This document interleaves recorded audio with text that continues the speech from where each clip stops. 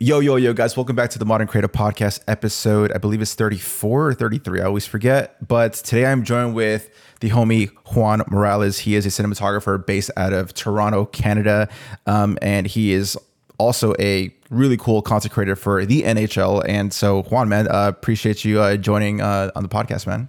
Thanks, man. I appreciate you having me on here. I've obviously been a fan of your show and watch you when you were on your other podcasts, and you're a dope creative. So, as someone who also does podcasts, happy to be on here to talk shop for a bit.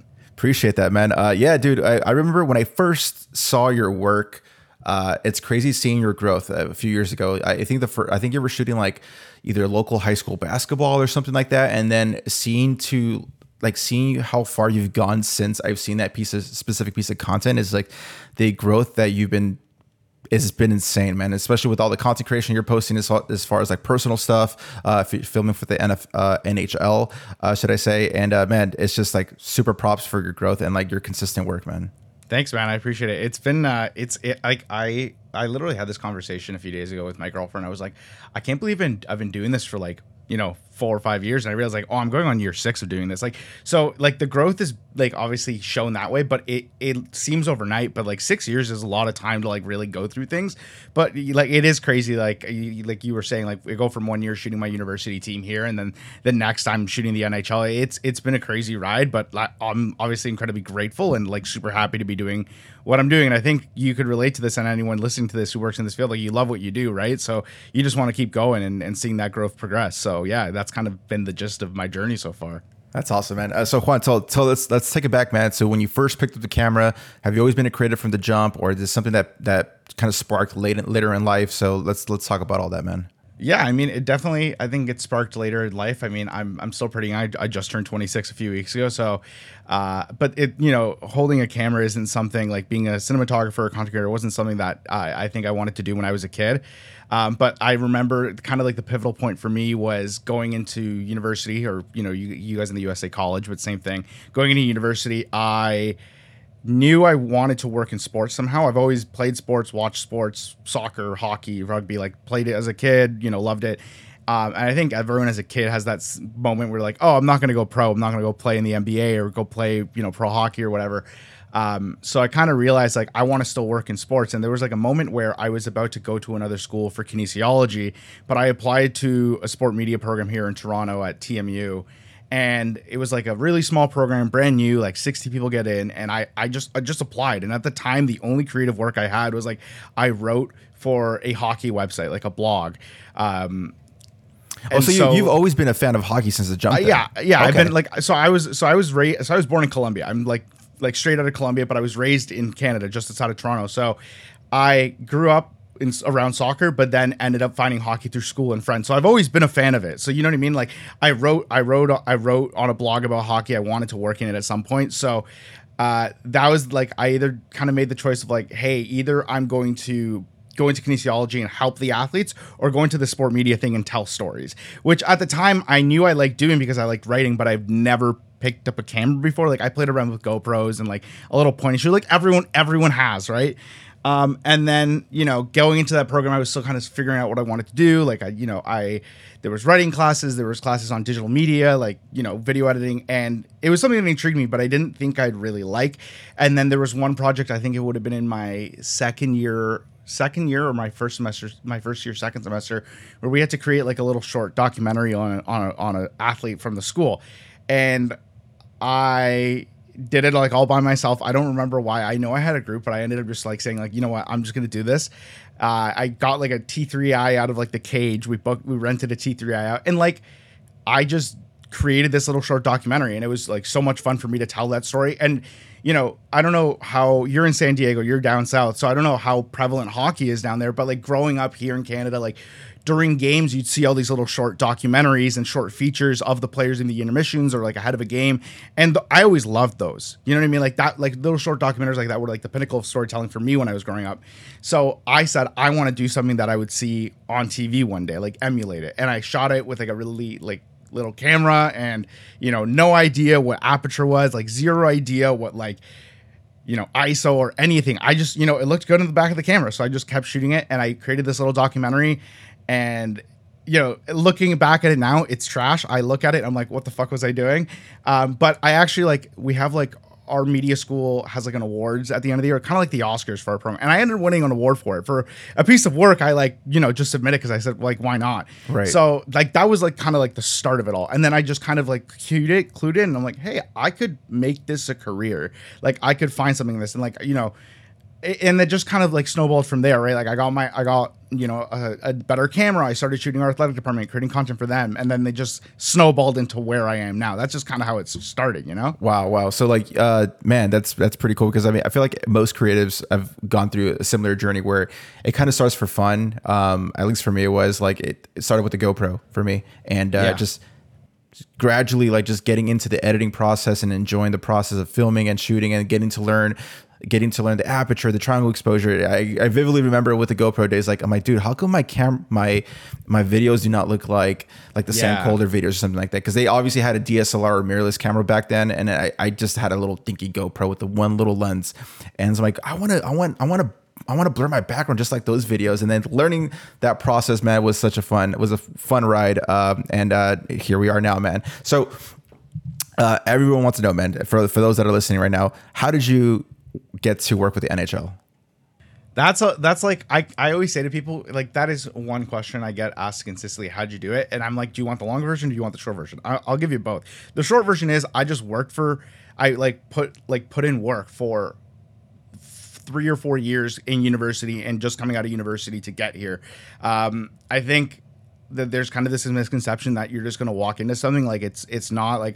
I worked, so I told you I worked in my school's athletic department. That was my whole thing, and I stress to people, you got to start somewhere. Start in your local, your community, right? So I did that for a few years. I worked in the athletic department as a video producer. I shot content, whether it was hype videos, features, stuff like that, and I just built up the body of work through there. And then I went on and I worked for 2 or 3 years with MLSE, which is the company here that owns the Leafs, the Raptors, TFC, the Argos, all our sports teams here in Toronto.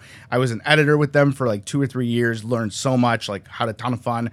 I was with TSN, which is our version of ESPN here. I was on their social team. I actually did graphic design for them. Oh, wow. So not even close to this. And I that was a completely different journey that I learned other things in, but it also just reoriented me and telling me that I was doing this video thing right. But I did this for for my second year of university.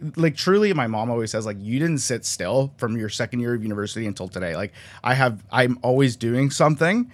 So I did that through second year, third year, my fourth year university. I worked 3 different jobs, 3 of those jobs that I just mentioned, and I was doing my thesis. And then I did a 5th year university just to graduate, to get the paper. Jeez. And then I got out of university, and it really was, I'm going to my third year with the NHL.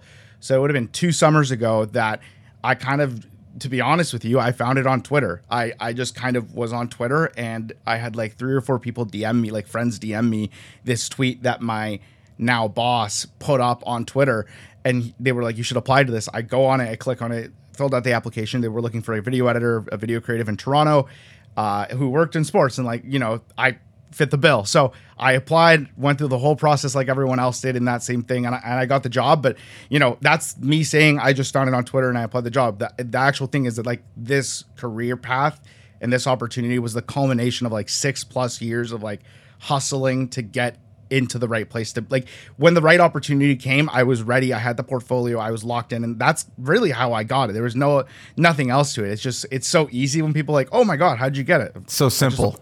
I just applied like everyone else, but there was background work the entire time I was doing it, right? So, and during this background work, you're working when you're in university as well. Are these internships, or these are actually paid jobs? Most of them were paid. I think people misunderestimate. You can make money at just starting off here. There was one other thing. I did do an unpaid internship with a hockey team. I don't really talk about it just because I didn't really learn anything from it. But Gotcha. All the other jobs when I was in my athletic department, I started off for free, but I ended up being working part-time for them. So I was making $15-$14 an hour. Did I get paid for all those hours? No, because I was working way more than I should have. But I got part-time there. With MLSE, it was a freelance part-time gig, so I would get paid an editor's rate for every project I work on.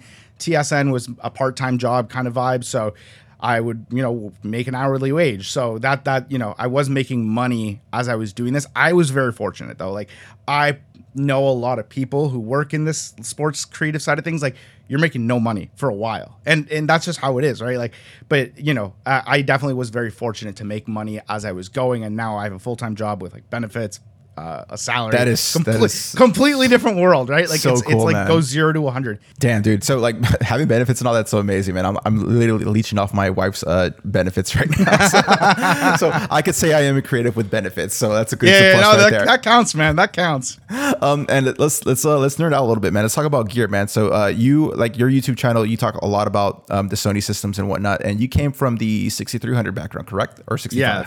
A63. That was my first camera. I just sold that thing like 3 weeks ago, and it was like a very like, oh, you brought me here. Now you're gonna give it to someone else. You know what I mean? So yeah, I started out with that, and I've been a Sony guy ever since. And why Sony over like Canon or Nikon or Panasonic? Honestly, I couldn't remember. Us like now it's because it's like everyone else. You're in the ecosystem. You have all the lenses. You have everything that's compatible. Like I would have to sell everything. Yeah. Once you're invested, you just cannot once you're invested. change, like that's the thing. It's not that easy to switch switch bodies and switch companies. When I started, I think I had a friend who had the A6300 and we used it for a shoot, and I was like renting cameras out from the Cage, and they were like T3Is or like whatever. They were nothing. And then I saw what that thing could do, and I was like, dude, that looks awesome. Like, what cameras? I just bought it. Like, I saw it, I wanted it, I bought it, and I was hooked. Now that I've been doing this for a while, like, there's a lot of reasons why I like Sony a little more than Canon. I'm not the kind of guy who's gonna shit on Canon or Lumix. Like, I'll shit on Nikon a bit just because we all do it. Because it's always fun to make fun of Nikon. you just can't. But they're great cameras. But like for Sony, like the low light, so good. And working in sports, like you're gonna be in some really shitty low light situations. I use mostly the A7S III. This thing can see in the dark for all intents and purposes. Like it's amazing. The autofocus, great. Like there's so many things that I like about this camera system and like Sony cameras in general. There's no shade towards other. It's just what I've been using, and it's if it ain't broke, don't fix it, right? Seeing someone that like someone like you that does like heavy video stuff, I'm surprised you never like went for the FX3, or do you see yourself even upgrading to like an FX6 eventually somewhere down the line?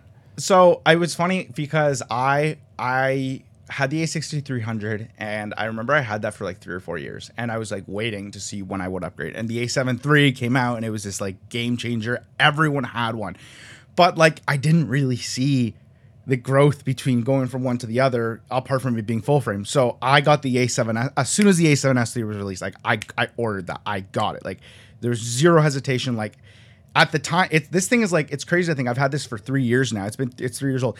But at the time, no camera had 4K 120. No camera had 10-bit recording at a prosumer level. Right. No camera had these features. So I bought it. But then Sony pulled the rug under everyone and be like, hey, jokes, we have a cinema version of this.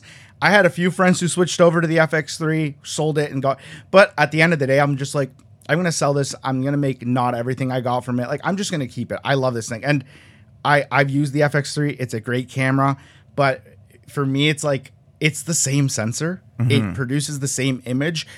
Could I use all the cinema features in that camera? Absolutely. Do I need them? I've been fine without them. Why would I need to switch it in? I actually am looking at, I was literally looking right before this call at buying the FX30 as a second camera. Okay. I'm like tiptoeing the line. I'm like, I could just rent it. I don't really need it. I don't shoot as much as I used to, so I don't really know if I can justify it. So I was like looking at that for B camera. I would love to have an FX6 in the future or something along those lines. The one thing is I shoot a lot in 120 frame slow motion. On the FX6, if you want to do that, you sacrifice audio. And for me, it's like if I'm shooting like the end of a football game in 120 frames, I'm just going to keep rolling. But with the A7S III, FX3, you can keep audio rolling. Audio will roll with the 120. With the FX6, it's gone. So like, I had no idea. I didn't know that. I actually didn't know that. I just shot a podcast with another friend of mine, and I asked him like, "What's your dream camera?" He's like, "FX6, but this." And I did my own research. I'm like, "Oh, that seems like really shitty." I think the FX6 is so good for like everything, but like with any camera, like there are limitations, right? Like, whether or not it's a cinema camera or not, like this, the A7S III is what does the job for me. It's what has done it for me for 3 years now. why, you know, eventually I feel like there will be a camera that can do that in a cinema line. But for now, like, I'm fine with this. It's getting the job done. It produces incredible images. I don't feel pressure to upgrade. You know what I mean? Yeah, just some of the images that you pull out of your camera, man. Like just seeing your Instagram and seeing your YouTube channels, like, bro, like it's hard to believe that came from a mirrorless camera. Like you would think it's like a cinema camera, easy. Yeah, no, I think cameras, I mean, Sony keeps dropping cameras like every freaking week. Like, but everyone gets better and everyone kind of pushes, like, they're doing the Apple thing where they like give you the, you know, you have the FX3 couple of features here and there. Yeah, like, but then you know how it? Apple like releases like 5 iPads and one gets you a little bit closer to the best one. You're like, oh, maybe I should just pay the extra $500. They're kind of doing that now. So, but at the same time, like cameras, like I think everyone knows that, like, I guess I would probably say the FX3/A7S3 is like kind of the go-to right now for not just beginners, but people. Like, I see other professional NHL teams use this system. I see, you know, we use it. Like, it's such, it is, I remember when the A7S2 came out, that thing was like a game changer. Everyone loved that thing, like praised it to the moon. And they just took it and made it better with this. And I just don't, again, I don't see a reason to upgrade. Like, this thing produces, I got hate on my TikTok and my YouTube recently for calling this a cinema camera. But Trigger words. I have a friend of mine who's a YouTuber. His name Kofi. He made a comparison between this, the FX3, the FX. They're virtually identical images. Yeah. At the end of the day, like, a client isn't going to ask me what I shot it on. They're just going to see a really nice visual, and that's all. They don't give a damn. No one cares except for like us nerds. Yeah, and I literally say to people, I'm like, what would you think about this camera? I'm like, as long as you get the shot and it looks good, like, no, you will be the only one who cares. You know what I mean? And like, this thing produces such a beautiful image, dynamic range up the wazoo. I love this thing. I could talk its praises forever. It's the best camera I've ever owned. So I really don't see a reason why to upgrade at the moment, right? Totally makes sense. I'm totally there with you, man. Let's talk about a little bit of lenses. What kind of lenses do you have right now? Yeah, I had a few, but I've kind of grown the collection, especially in recent months. So my go-to usually is the Tamron 28-75. Really affordable lens, really good lens. I could, you know, get a G Master, but again, it gets the job done. I've had a lot of discussions in my comments with, oh, you should get a G Master, like, you'll be a professional. I'm like, no, I shot professional. Get a G Master is insane. I've shot 2 Stanley Cup Finals with this thing and has pulled out beautiful images. Like, I don't need to. So the Tamron 28-75 is like my go-to, like, every day, like, whatever I'm doing lens. I have a 70-200 G Master, the F4. That's great for sports, any general sports shooting. That's usually my go-to for something like football or even like, you know, soccer, something where you're a bit further away. I'm like looking around my room to look at my lenses. I have a 16-35 GM that I got a little bit over about half a year ago. I love this thing for YouTube. I love this thing for scenics or like just general, like, day-to-day video. Like, I just took this on vacation with my girlfriend and that was the only lens I used just to like capture moments, right? Like, it's such a versatile lens. I never owned one before this one. And I absolutely love it. I also have a 55 prime Zeiss lens and then a 35 G Master prime, which I just bought. Those two are great, like, low light lenses. The 1.4 35 is like, whoa, like, this thing is like shoots beautiful photos, amazing video. The depth of field is out of this world. I usually use those more for like documentaries, like sit down interviews and stuff, or like if I really want that low light. But those are the lenses I use right now. Just a pretty small collection. They all have a purpose. Like, that's my thing. I don't like owning a bunch of gear just to own it, which is why I'm like really debating, do I need an FX30 or is it just going to sit on my shelf like my A6300 did for almost 2 years? So I like having gear that I know I'm going to be using on a consistent basis versus just gathering dust, right? I love that, man. And as far as like, tell me a little bit how you approach like an NHL game. Like, you're not using I can't imagine you using every single lens, right? No. I usually only really stick with 2. Like, it really depends on the situation. I truly think you can just shoot a hockey game on a 24-70 equivalent lens, like my 28-75. It's very different from other sports where, I mean, it's similar to basketball in terms of the distance you have with the players, because you can be right up against the boards, and the field of play, like the rink, isn't as big as a football field. So I feel like most of the times I get away with just shooting it on the 24-70.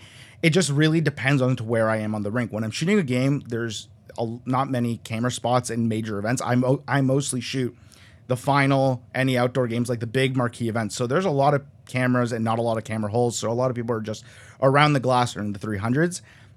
it'll be the 20 to 75 if I'm ever around the glass, or say the team I'm mostly trying to cover is on the other side, I'll then pull the 70 to 200. But the problem with the 70 to 200 is when the puck comes back into your zone, 70 isn't wide enough to capture what's going on, whether it's like a battle in the corner or a goalie making a save. You're really tight in. So that's why generally I'll just stick with the 20 to 75. And if I have to shoot the other end, like, so be it. It'll be a little wider, but I don't want to miss something. If I'm in the corner, I don't want to miss something right in front of me because I'm at 70. I'd rather be at 28 or 35 or whatever. The 70 to 200 will come out if I'm in like the 200s. If I go up into the bowl, like shooting downwards, that's when the 70 to 200 is really good because you can get really close up onto the ice. Even at that distance, like you can fill the frame up with a player decently well. Not like details, but you can get them and you can track them really well. So that's why I would bring that. It's great for that kind of stuff. I haven't really used the 16 to 35 or any of the primes just because I haven't had the need to. I've used the 16 to 35 to capture like scenics and fan stuff at the start of the game. That's always great for that. And like I've used it on the bench a little bit. It's great for photos. It's really good. I've used it on the bench for warm-ups and like I'll just shoot that thing and it looks great. You see the whole arena super wide and like, I use it for that stuff, but haven't really used that 16 to 35 much or the primes much. However, I did shoot a basketball game recently and I shot a whole quarter using 35 and I was pleasantly surprised. So maybe there's something in the future where I would do it. But for now, it's like the 28 to 75 and the 7200 are like I won't leave home without lenses for this kind of stuff. That's awesome. And so how do you really approach like when you go to like these games, like are you like, do you have specific deliverables that you need to turn in for the NHL, or do you have kind of just like freestyle it and see what could cook up in the editing part of the game? It really depends. I think every event's different. For the most part, like I'm turning around stuff as we go. So if I'm shooting a game and someone scores a goal, I'm like, literally my process is so convoluted and unnecessary, but I do it because it makes sense for me. I shoot everything in log, and the other people shooting the game for us are usually, apart from like our big cameras, are people we call LSCs, or the NFL and MLB use the word LCC, just content creators we hire to shoot the games and capture moments for us. They usually don't shoot things in log, so they pull, they have like the little dongle, they pull the clip right into the phone and send it off to us because we have to turn stuff over. Basically, the concept is like we shoot it, we capture it, it goes right into to our social team, and they post it immediately. So that's why how you see clips from DSLR cameras go up like, within seconds, right? Like that's how it is. And when you're not shooting on phone. So for me, same diff, but I shoot everything in log just because I love to color grade and mess around with it later. I kind of just put myself in a tough situation. I will literally have my camera bag with me with my laptop in it. And like so many times I've been in an arena, they've scored a goal. I back onto the concourse, find like a flat surface, pull my laptop up, put the card in, put the clip in. The color grade's already there because I made it before the game. Export, send it off, go back, do the same thing. Like that's literally my process. So I like within seconds, you miss things. Like I was shooting game 5 of the Stanley Cup final and I missed like 3 goals in 5 minutes because I was uploading one clip, but you got to get it up, right? But like that's the thing. Like I could also shoot in a normal mode, but I know for the projects down the line I'm trying to do and that my bosses want to having that flexibility in post with log is clutch. A lot of the other footage we got from our creators are great, but we can't really grade it to the same degree as much as we want other things.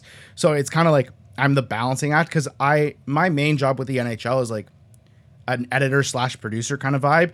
So I'm not just turning stuff over in game, but like post game, I have, a certain project or something I'm trying to deliver on or something ahead of the game. So like after the Stanley Cup final this year, shot everything, got on the ice, got the footage, whatever. Went back to my hotel room, and all night I was editing a piece to go up the next morning. So it's stuff during the game, it's stuff after the game, it's stuff leading up to the game. So Winter Classics and all the outdoor games, I'll be there shooting practices, scenics for the 2 to 3 days before, throwing a video together, and then that goes up the day of the game. So like stuff like that. It's different things every time that I'm kind of producing, and it'll never be the same thing, which is kind of nice, Dude, with that process that you just described right now, plus like all the traveling that you've done in the last year or two that I've seen, man, it's like, bro, like my air miles are up. How do you not go through any kind of burnout? Oh, you do. I think that is the number one thing I've noticed when I started working full time in the NHL, because a lot of the people in the creative space that I know, a lot of my friends, not just sports people, are freelancers. You make your own schedule. You know that yourself. You make your own schedule. You can say yes or no to shoots. You can do this and that, whatever. You're kind of your own boss. So you can take a lot of time, more time off. I haven't taken a proper vacation in 3 years because I've been working so much and I have to earn vacation time like any other full-time job. The burnout is real. And I learned that. I definitely felt it last year because the first year I worked with the NHL, I came in halfway through the season. I came in like December. And then the second year I just finished my first full, October to June. Whole season grind. And, I love having the ability to travel to events that I've kind of built trust and confidence in them for them to bring me on. But it's so exhausting after going to a brand new city for a week. You shoot and then you have to take another flight back. Like the travel is such a cool experience. You get to visit new places, see new cities, meet new people, but you are so exhausted because it's like 4 or 5 days of like, we need to get everything done.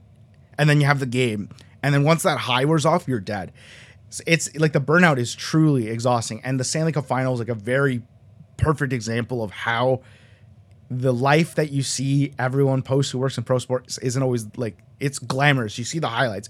What you don't see, you see, I'll post goals. I'll post them lifting the cup. You'll post like, cute little moments with the family. You get to share the cool stuff. What people don't see is that like, you're traveling almost every other day, getting on a plane for 4 or 5 hours, going east to west, because the final is between the east and the west.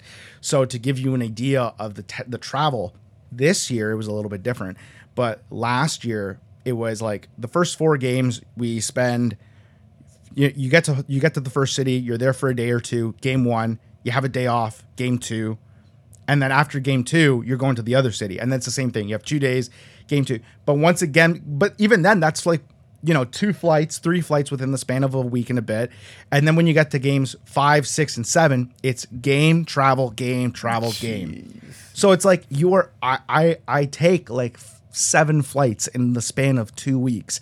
And it really depends on where the cities are. But like these last 2 years, it was Tampa and Colorado, which is like a 4-hour flight each way. And then this year it was Florida and Vegas. And those 2 cities, believe it or not, are really difficult to travel between two. So I would fly from like, I ended up missing a few games at the final because I was at the combine. But even then I'm traveling like I did like Buffalo, Minnesota, Vegas.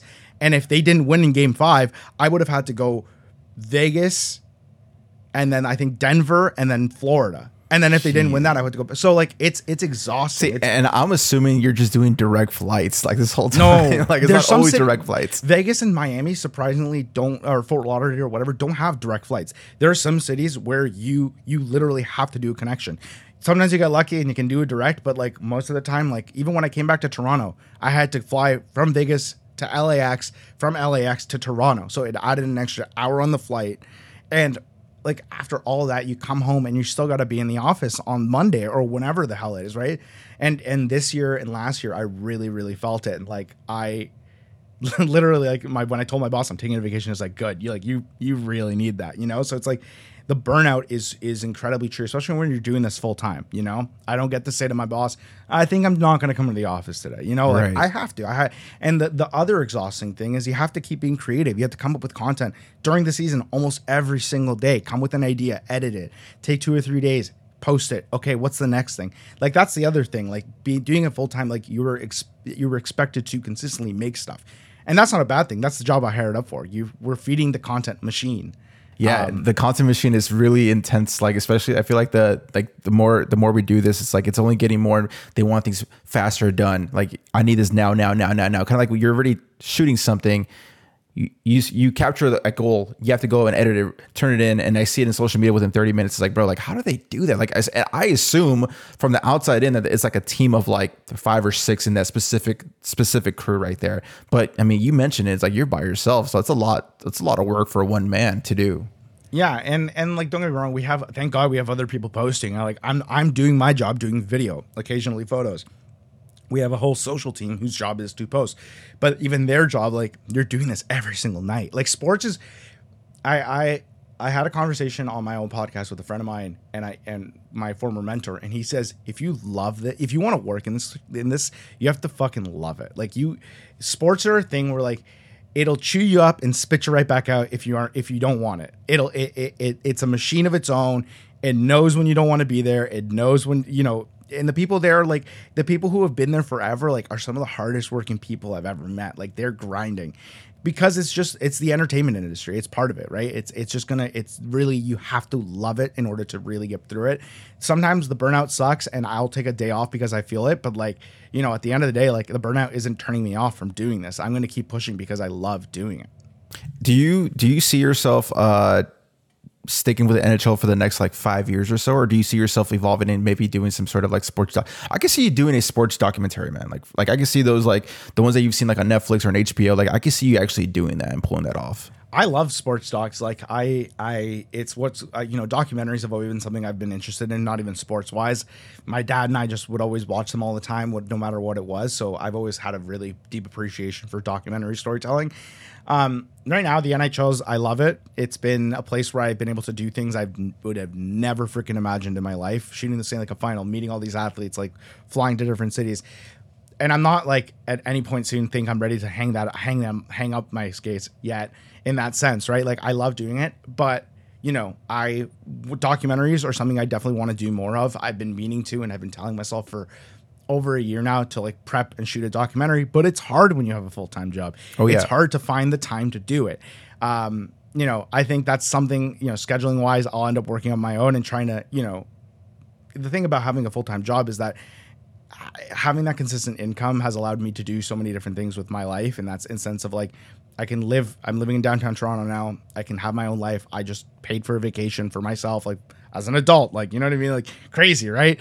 But like, it's because I have this job that I love and it pays the bills. And I'm really thankful for that. So I think my whole thing is like, I'm going to stick with it, see where I can go, because, you know, I feel like it's an area where I can grow and I want to be a creative director one day, whether that's here, whether that's somewhere else, and do things along the side. Like I still do freelance on the side. I would love to do a bit of a documentary piece down the line on an athlete, on a team, you know, wherever. I've been able to work with a lot of athletes in the Toronto area and, you know, do other things like that. So for now, like I could say I'll be here for the next 3 years. I could be here for the next 5 years. I don't know. But I love it right now. It's providing me everything I've ever wanted in my career. And if other things come down the line, you know, that just depends on what it is, right? Like I've always taken the content creation game, especially in sports.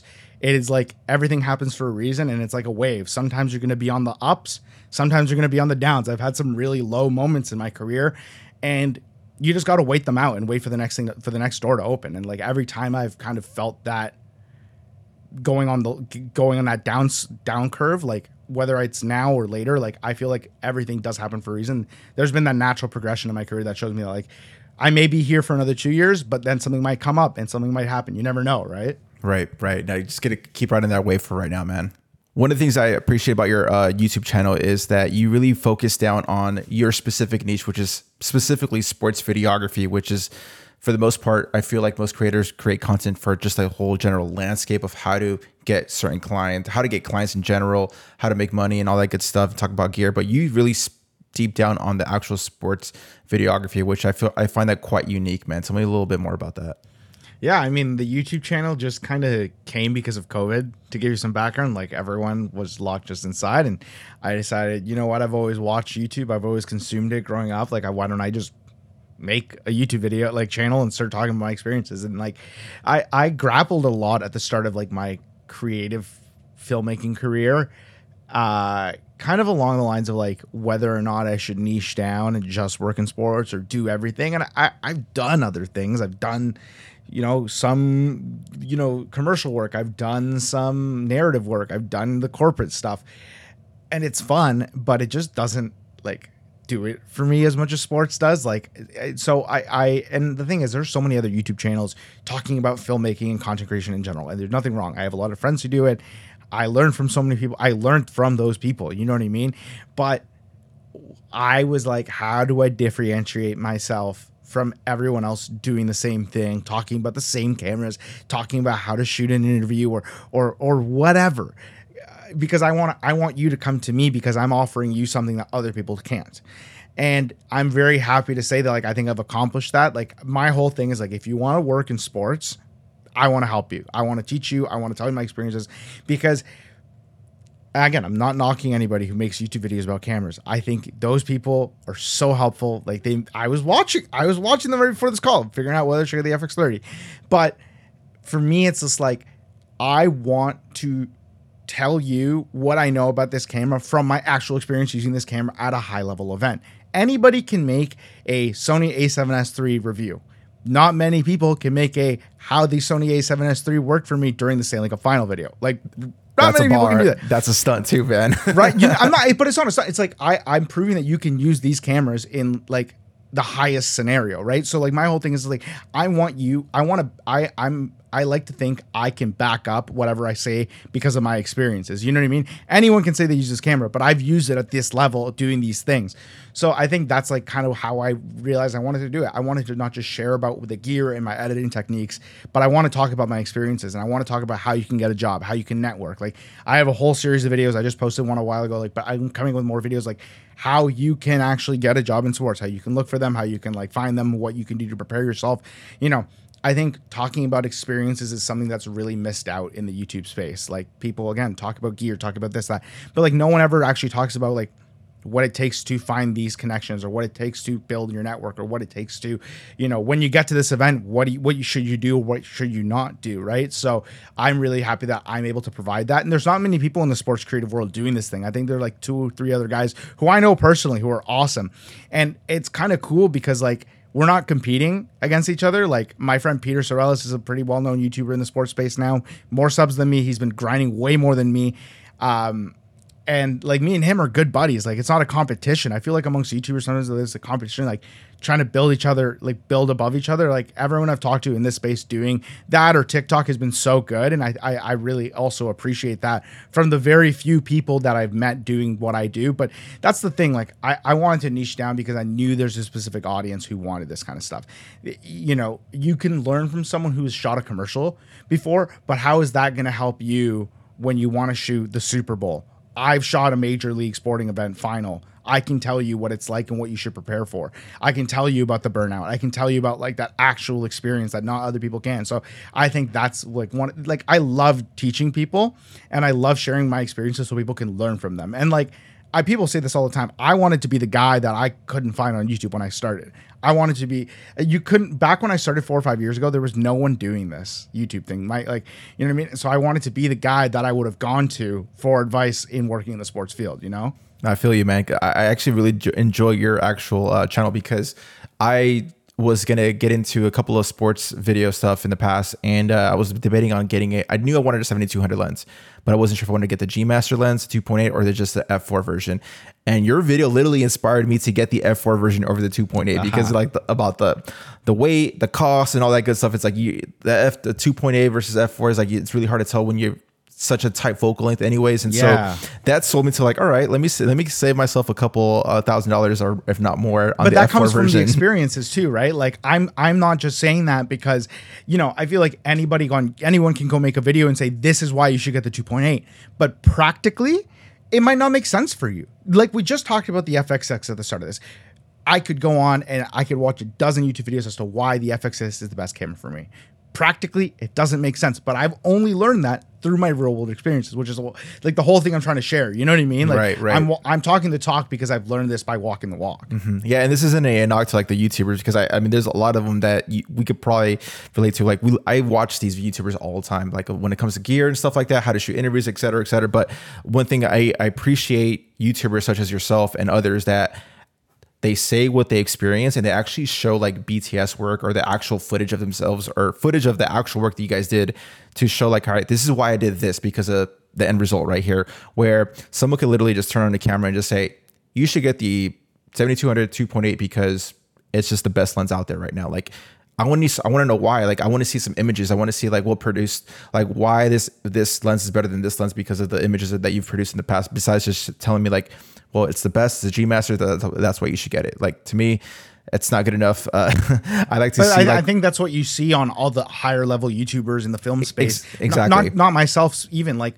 other people who are doing amazing work with these cameras, but they're actually showing how they use it because. You know, I think there are some people like, and I'm not knocking that guy. Gerald Undone is such a smart guy. He's like a wizard. Like I don't understand half the things. My brain capacity for his videos is like minimal because but he's a great guy if you don't want to know the ins and outs of a camera. Yeah, but if you really want to get nerdy with it. but that has a purpose in it. Some people really love that stuff. But for me, I don't want to sit down and talk about the 14 stops of dynamic range.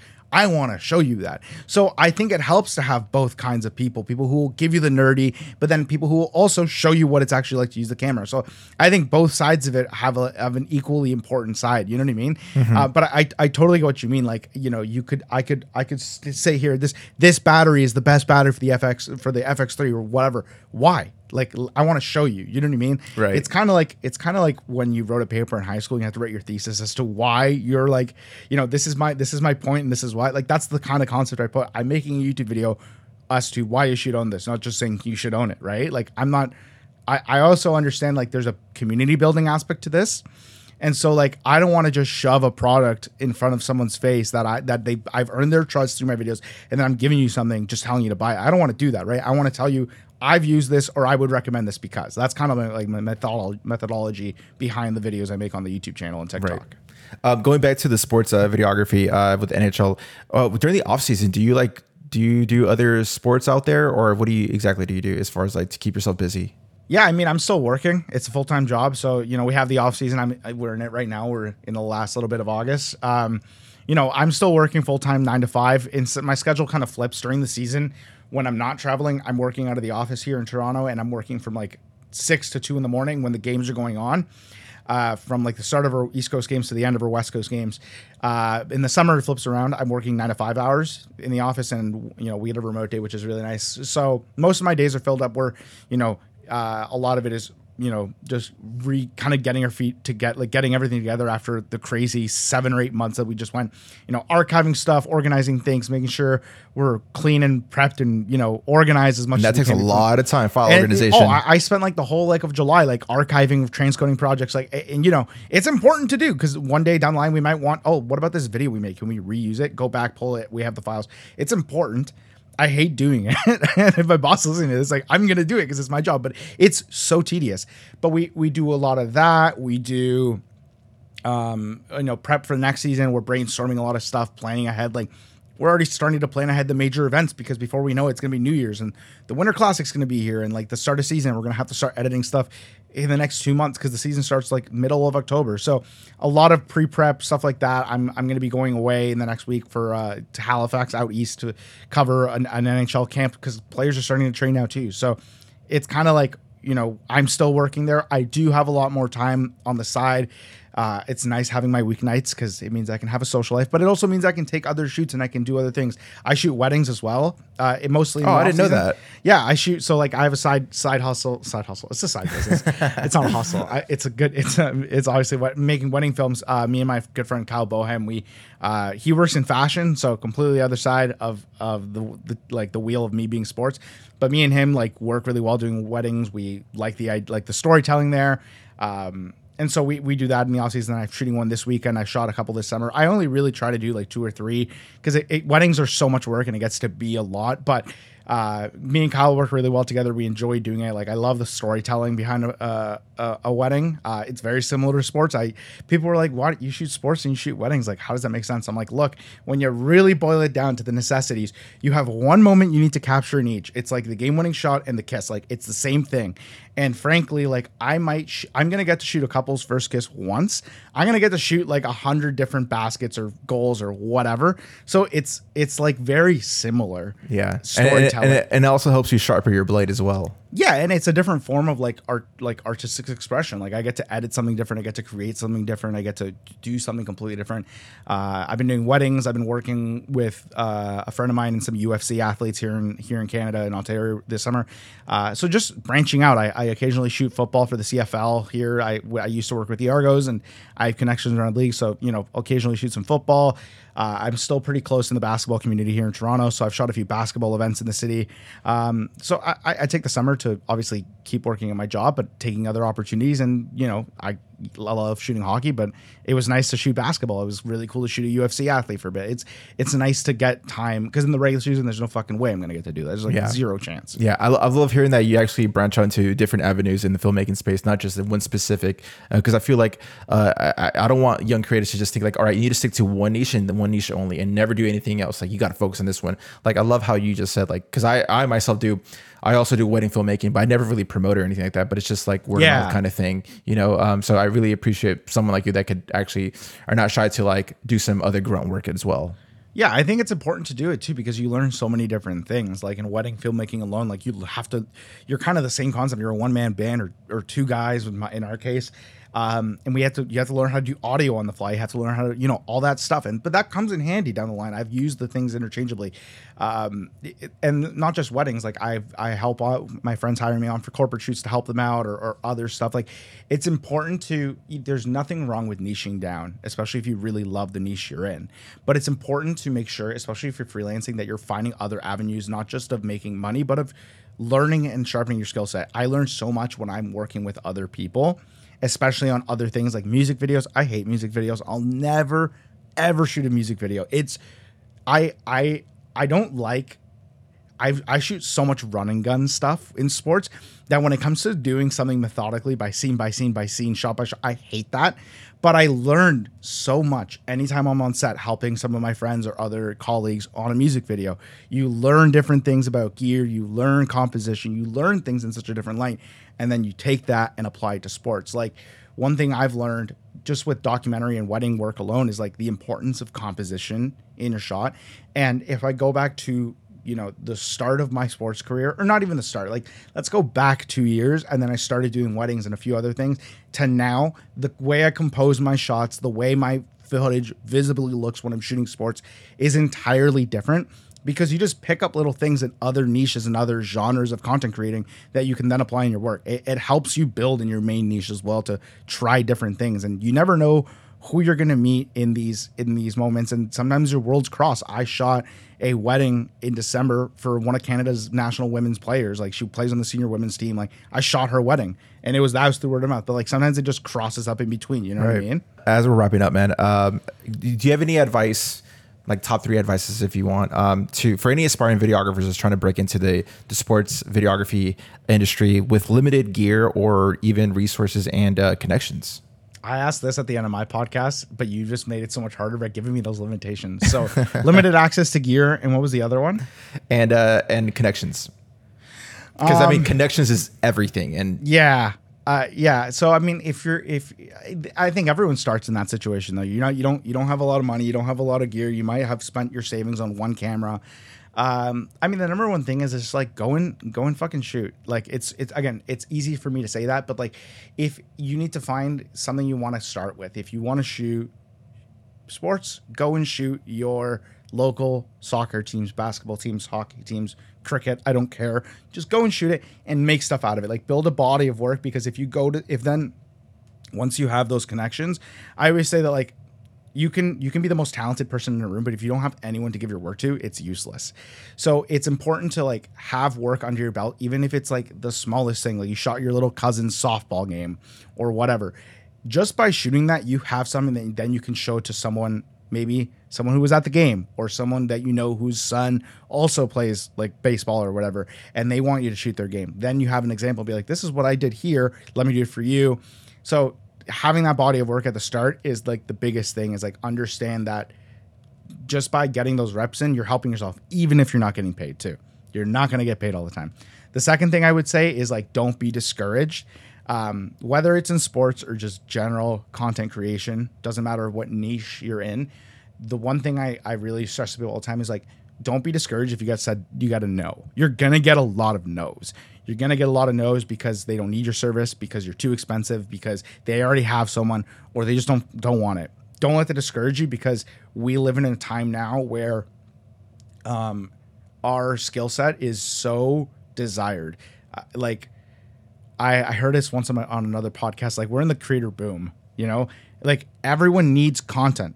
Everybody, shops, coffee shops, you know, individuals, brands, brands, like teams. Everyone needs content. People who are photographers, videographers, copywriters, whatever you are, you're so needed right now. So for as many no's as you're going to get, you'll find a few yeses there. And as you get those yeses, those will accumulate in more work. And that you get back into that cycle, the content beast. If you feed it, it'll feed you back. You make content, that'll get you hired. So don't get discouraged, especially at the start when you got a lot of no's. And even down the line, like I've been rejected for jobs, like more than I've gotten yeses. Before I got to the NHL job, like I said, there's some things that people don't see on social media. I had 2 other pro sports teams. I went through full interviews with them, and then they just didn't hire me. One of them didn't even get back to me. I just got no's. I got ghosted, right? So you don't be discouraged. Like keep at it, especially if you want to do it. Like this line of work is incredibly valuable and needed at this time. The last third piece of advice I would give is like enjoy the ride, because this is something I definitely learned in the last few years. It's like sometimes you got to sit back and take in where you are, especially down the line when you're at cool places. Like understand that you get to do something that you love for your career. You get to earn a living out of it. You get to form your life around it. And that's really cool. And I don't think even nowadays, a lot of people get to say that. Like a lot of people think you got to go to college and become a doctor or a lawyer or banker or whatever. And you sit in the office and do a 9 to 5. You don't have to do that.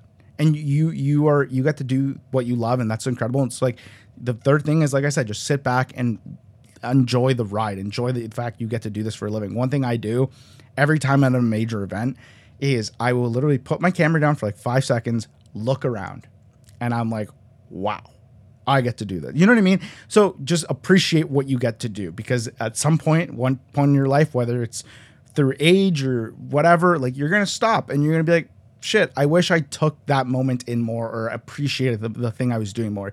You know, to people listening to like into this podcast and working in the content, like you get to do something that no one else gets to do. You get to tell stories, you get to create content, help people build their brands. And that's a really cool thing to do. And most people get to do it on their own hours. And that's really cool. So like appreciate that. Appreciate the whole thing that you do and understand that like you're very lucky to be doing it.